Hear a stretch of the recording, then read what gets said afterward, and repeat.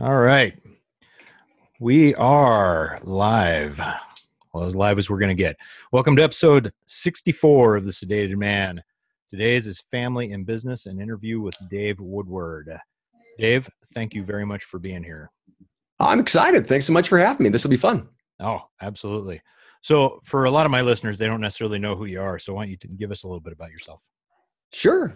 Again, Dave Woodward. I've run all of our top line revenue and business development opportunities here at ClickFunnels. I've had the opportunity of being here really since the beginning. It's been a fun ride. We've got almost 90,000 customers currently. And with that, it's been the journey of any entrepreneur, of the ups and downs. And we've been fortunate to be blessed that it's actually turned out okay. And so we're excited about it. That's awesome. Now, obviously, you didn't start out in ClickFunnels. What did you do before ClickFunnels? Right prior to ClickFunnels, I've had my own marketing consulting agency, and I've done that for the last, probably 10 years prior to that. Mm-hmm. Got involved in marketing early 2000s and just fell in love with it. Prior to that, I've been involved in employee benefits and a financial services firm, which we started in Texas. I took it out to California. We sold that.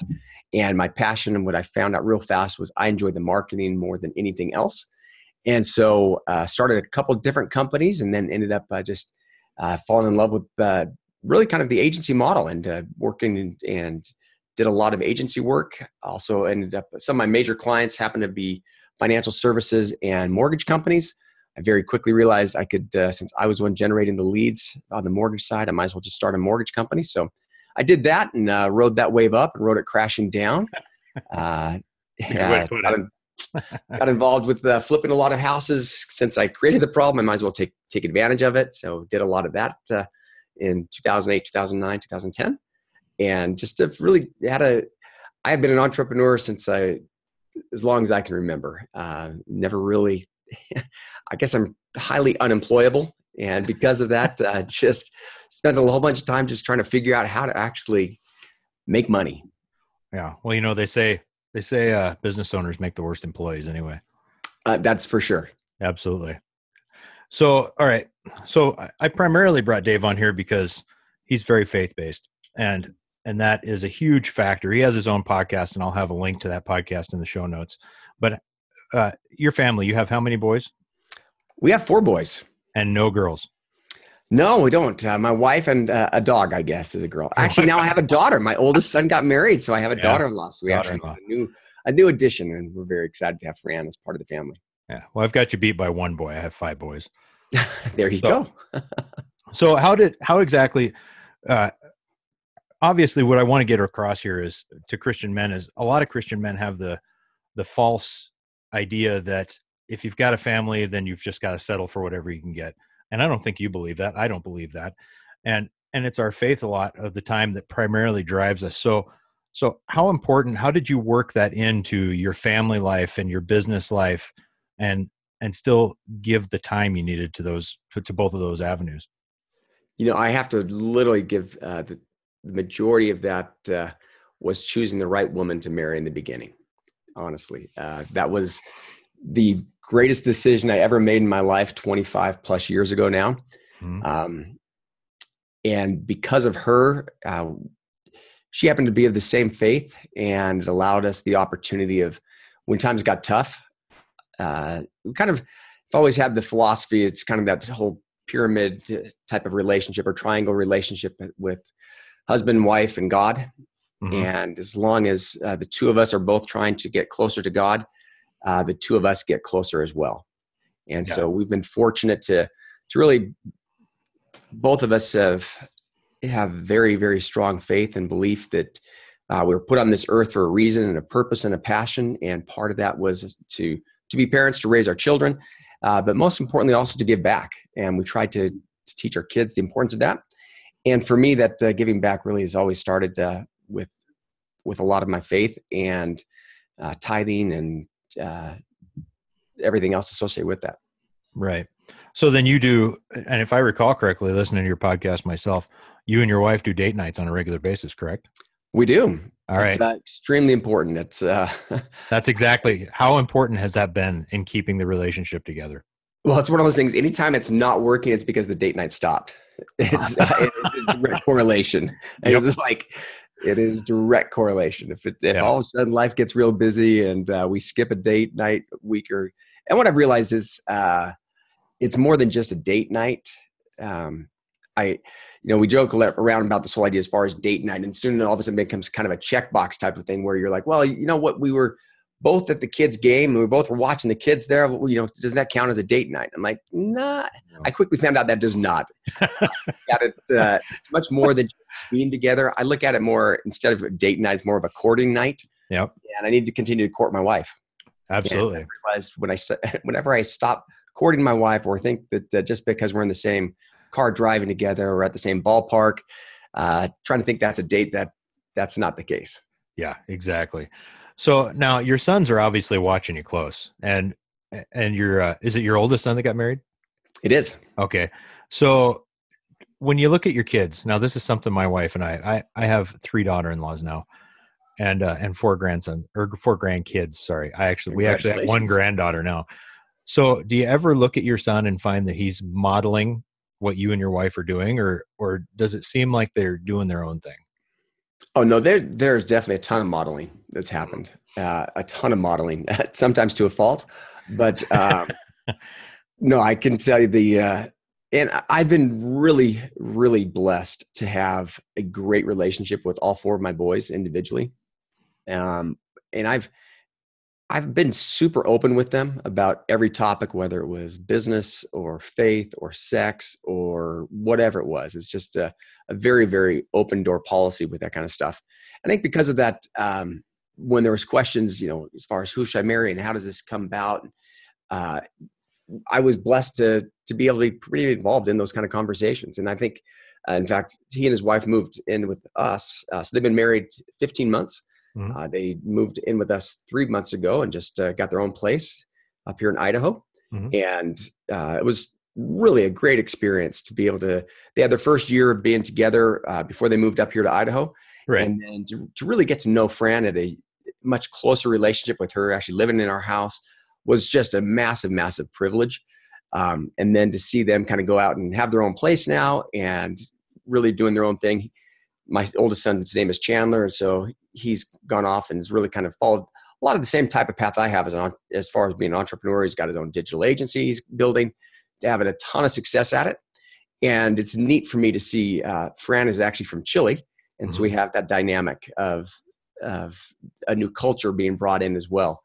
But it's been neat for me to see how I know for her, she didn't. Her parents divorced when they were young, and she never really felt close to a male role model before.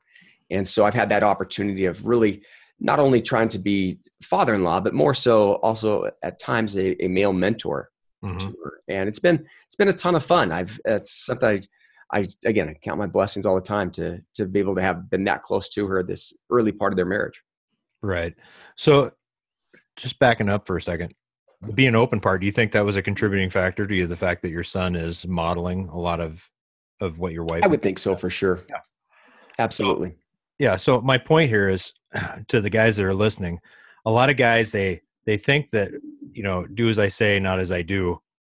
And typically the one thing that men want for their kids is to not be like them. And so, scripturally speaking, it's that, you got Paul in there who's saying, follow me, be like me, do the things I do. So we as fathers shouldn't be afraid to say the same, but we live in a culture that kind of knocks that down a notch.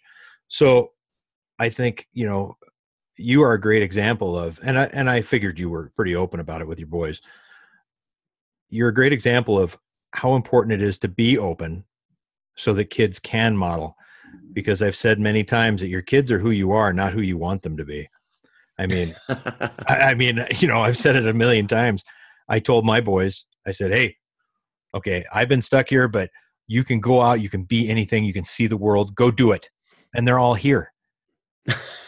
So I joke, oh, well, I'm going to have to move so that you guys will go see something. But yeah, so no, that's a great point. So really then backing up even a little further, what part does your faith play in your balance? It's number one. Number one, absolutely. Yeah. For me, I know that And maybe it's just a fact I've got a lot of gray hair, and or at least what's remaining hasn't already fallen out. It's because I've got a lot of battle scars from just learning life and doing life. And I think it's the one thing I've learned is that when life gets hard, you get the opportunity of either running away from God or running to God. Mm-hmm. And I've done it both ways, and it's always worked out better when I ran to Him. It's as frustrating, as hard as it is. And again, we've had a lot of just even again, everybody's got them. You have trials in life, Mm-hmm. but I think as I take a look at those trials, you get through them one way or the other. And the key is, who did you become through those trials? And I look at, I become a much better version of who I am if through those trials I'm going through it with the Lord versus if I'm trying to do this all on my own. Yeah. I'm going to get through it regardless, but the outcome at the end is much better from my personal experience when I've been involved the Lord and my Father in heaven in going through it. When I don't, I'll get through it, but I then have a whole bunch of catching up to do. Yeah, I think it makes the difference between stepping out the other end and getting spit out the other end. That's very true. That's a great way of looking at it. I've been spit out quite a few times. I definitely prefer stepping out. Yeah, as have I. So then, what's your opinion about men's potential? Granted, being the father of all boys, this gives you the prime opportunity for a great perspective. What do you feel Scripture's potential for men really is? I mean, I'm not going to ask you what men do now, but what do you feel is the Christian potential? Oh, I think again, you take a look at the Scriptures. It's always points to be as I am, Mm-hmm. do as I do, and so I think that I look at man's potential is to become just like our Father in heaven, to just do everything we possibly can to adapt as many of those qualities, as many of those traits. You take a look at the Savior's life and how he walked and talked and how he treated people. And I think when you take a look at man's potential is to do just that, is to be able to reach out and to become better, to leave the world and to leave your families in a better situation because you were here. And I look at so often too many people are trying to shirk that responsibility. And I think the key is to lean into that responsibility, take it, shoulder it, realize that it's your God-given responsibility and opportunity. And to whom much is given, much is required. And I look at where we are today, and there's people who have a ton of opportunity who do nothing with it. And then those people who struggle for every single thing. And yet, again, it's the parable of the talents. Mm-hmm. All of a sudden, you've got a person who's got 5 and is given 5 more, and a person's given 2 and is given 2 more, and the person who has 1 does nothing with it. It's taken away. Yeah. And so I think the same thing happens in life where the Lord gives you talents, he gives you blessings, he gives you opportunities. It's up to you to make the most of them. Absolutely. So then you're probably like me. You look at people sometimes and you're like, that guy has so much more potential than he's really pushing on. And, it's like I say it almost every episode, Tower of Babel. That's the only time God ever came down that I'm aware of, looked at something and went, huh, because it takes a lot to make God go, huh. All right. And he's impressed, and he says, now nothing they purpose to do will be impossible for them, which means that mankind was designed out the gate to accomplish anything he put his mind to. So how much more now? Oh, of course. Yeah. Absolutely. So no, that's excellent. So then what would your advice be to Christian men who are struggling with that? Guys who are stuck, guys who, guy's got a mortgage, guy's got a car payment, and he thinks that he can't ever do anything else. And as a result, back to your kids are who you are, not who you want them to be, knows that his kids aren't going to go any further than he did either, unless they're exceptional, which is not impossible, but not the norm. We've all been there. I mean, you don't get through this life with, I've been many times when I was like, how in the world am I going to pay the mortgage? Yeah. Times where I wasn't able to, and months went by and I had to make that up. But the key is how do you deal with that? I mean, do you sit there and curse God and get angry? Or do you say, all right, you know what? We're going to pray a little harder. We're going to work a little smarter. We're going to again, I'm a huge believer in, you know what, you do everything as if it all depends on you, and you pray as if everything depends on the Lord. And I think that there's, man, I get it. I totally get it. I have been there, and I know what it's like when you and your wife aren't seeing eye to eye, and when there's not enough, there's way more a month than there is money. And when the kids and life isn't going how you want there. I mean, that's a part of it. And I think we're given those opportunities and those trials to test us. It's to see, are you willing to get through it? And as you get through it on the other side, you become a better person, and who the Lord can then trust to give more and to do more with. I think I think you prove yourself to yourself first. The Lord already knows what you're capable of. I think at times we just don't realize how much we really are. Yeah. And I mean, that's why I grew up with my mom telling me a ton of the Old Testament stories. And I love every single one of them. And whether it's, Abraham and sitting there about ready to offer his son, he's like, Lord, what do I do? And all of a sudden there's the ram. And I think that's how it is in life. It's where you get to the very breaking edge, and there will always be a ram in the thicket. The Lord will provide a way, but you may be pushed much further than you think you're going to have to be pushed. You may have to hike all the way up to the top of Mount Moriah.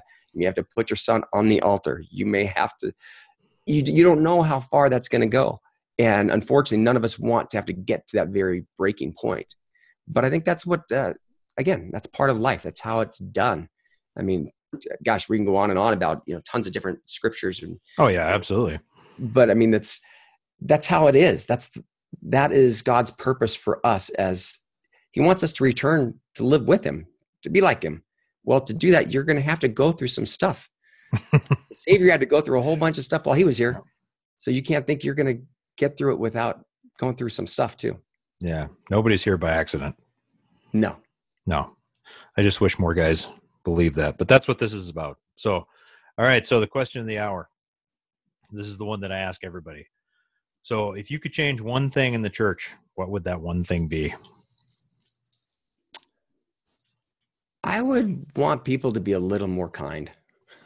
So there's nothing wrong with that. Yeah. I think these days people are just so hard on each other. And it's like, really? I mean, you're supposedly Christian and you read everything, and yet you don't act the way that you're saying. And I think it is for all of us just to be I see it on social media. I see it as people are talking to their kids. I see it as people are talking to their spouses. I'm like, really? That's the best thing you can do right now. I don't know. I just say, be a little more kind. Death by comparison. Yeah. No, I totally get that. Totally get that. All right.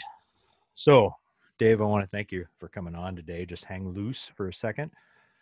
For those of you that are listening, you can, if you were listening to this and you want to watch it, you can find this video on Facebook or YouTube. Just look for The Sedated Man.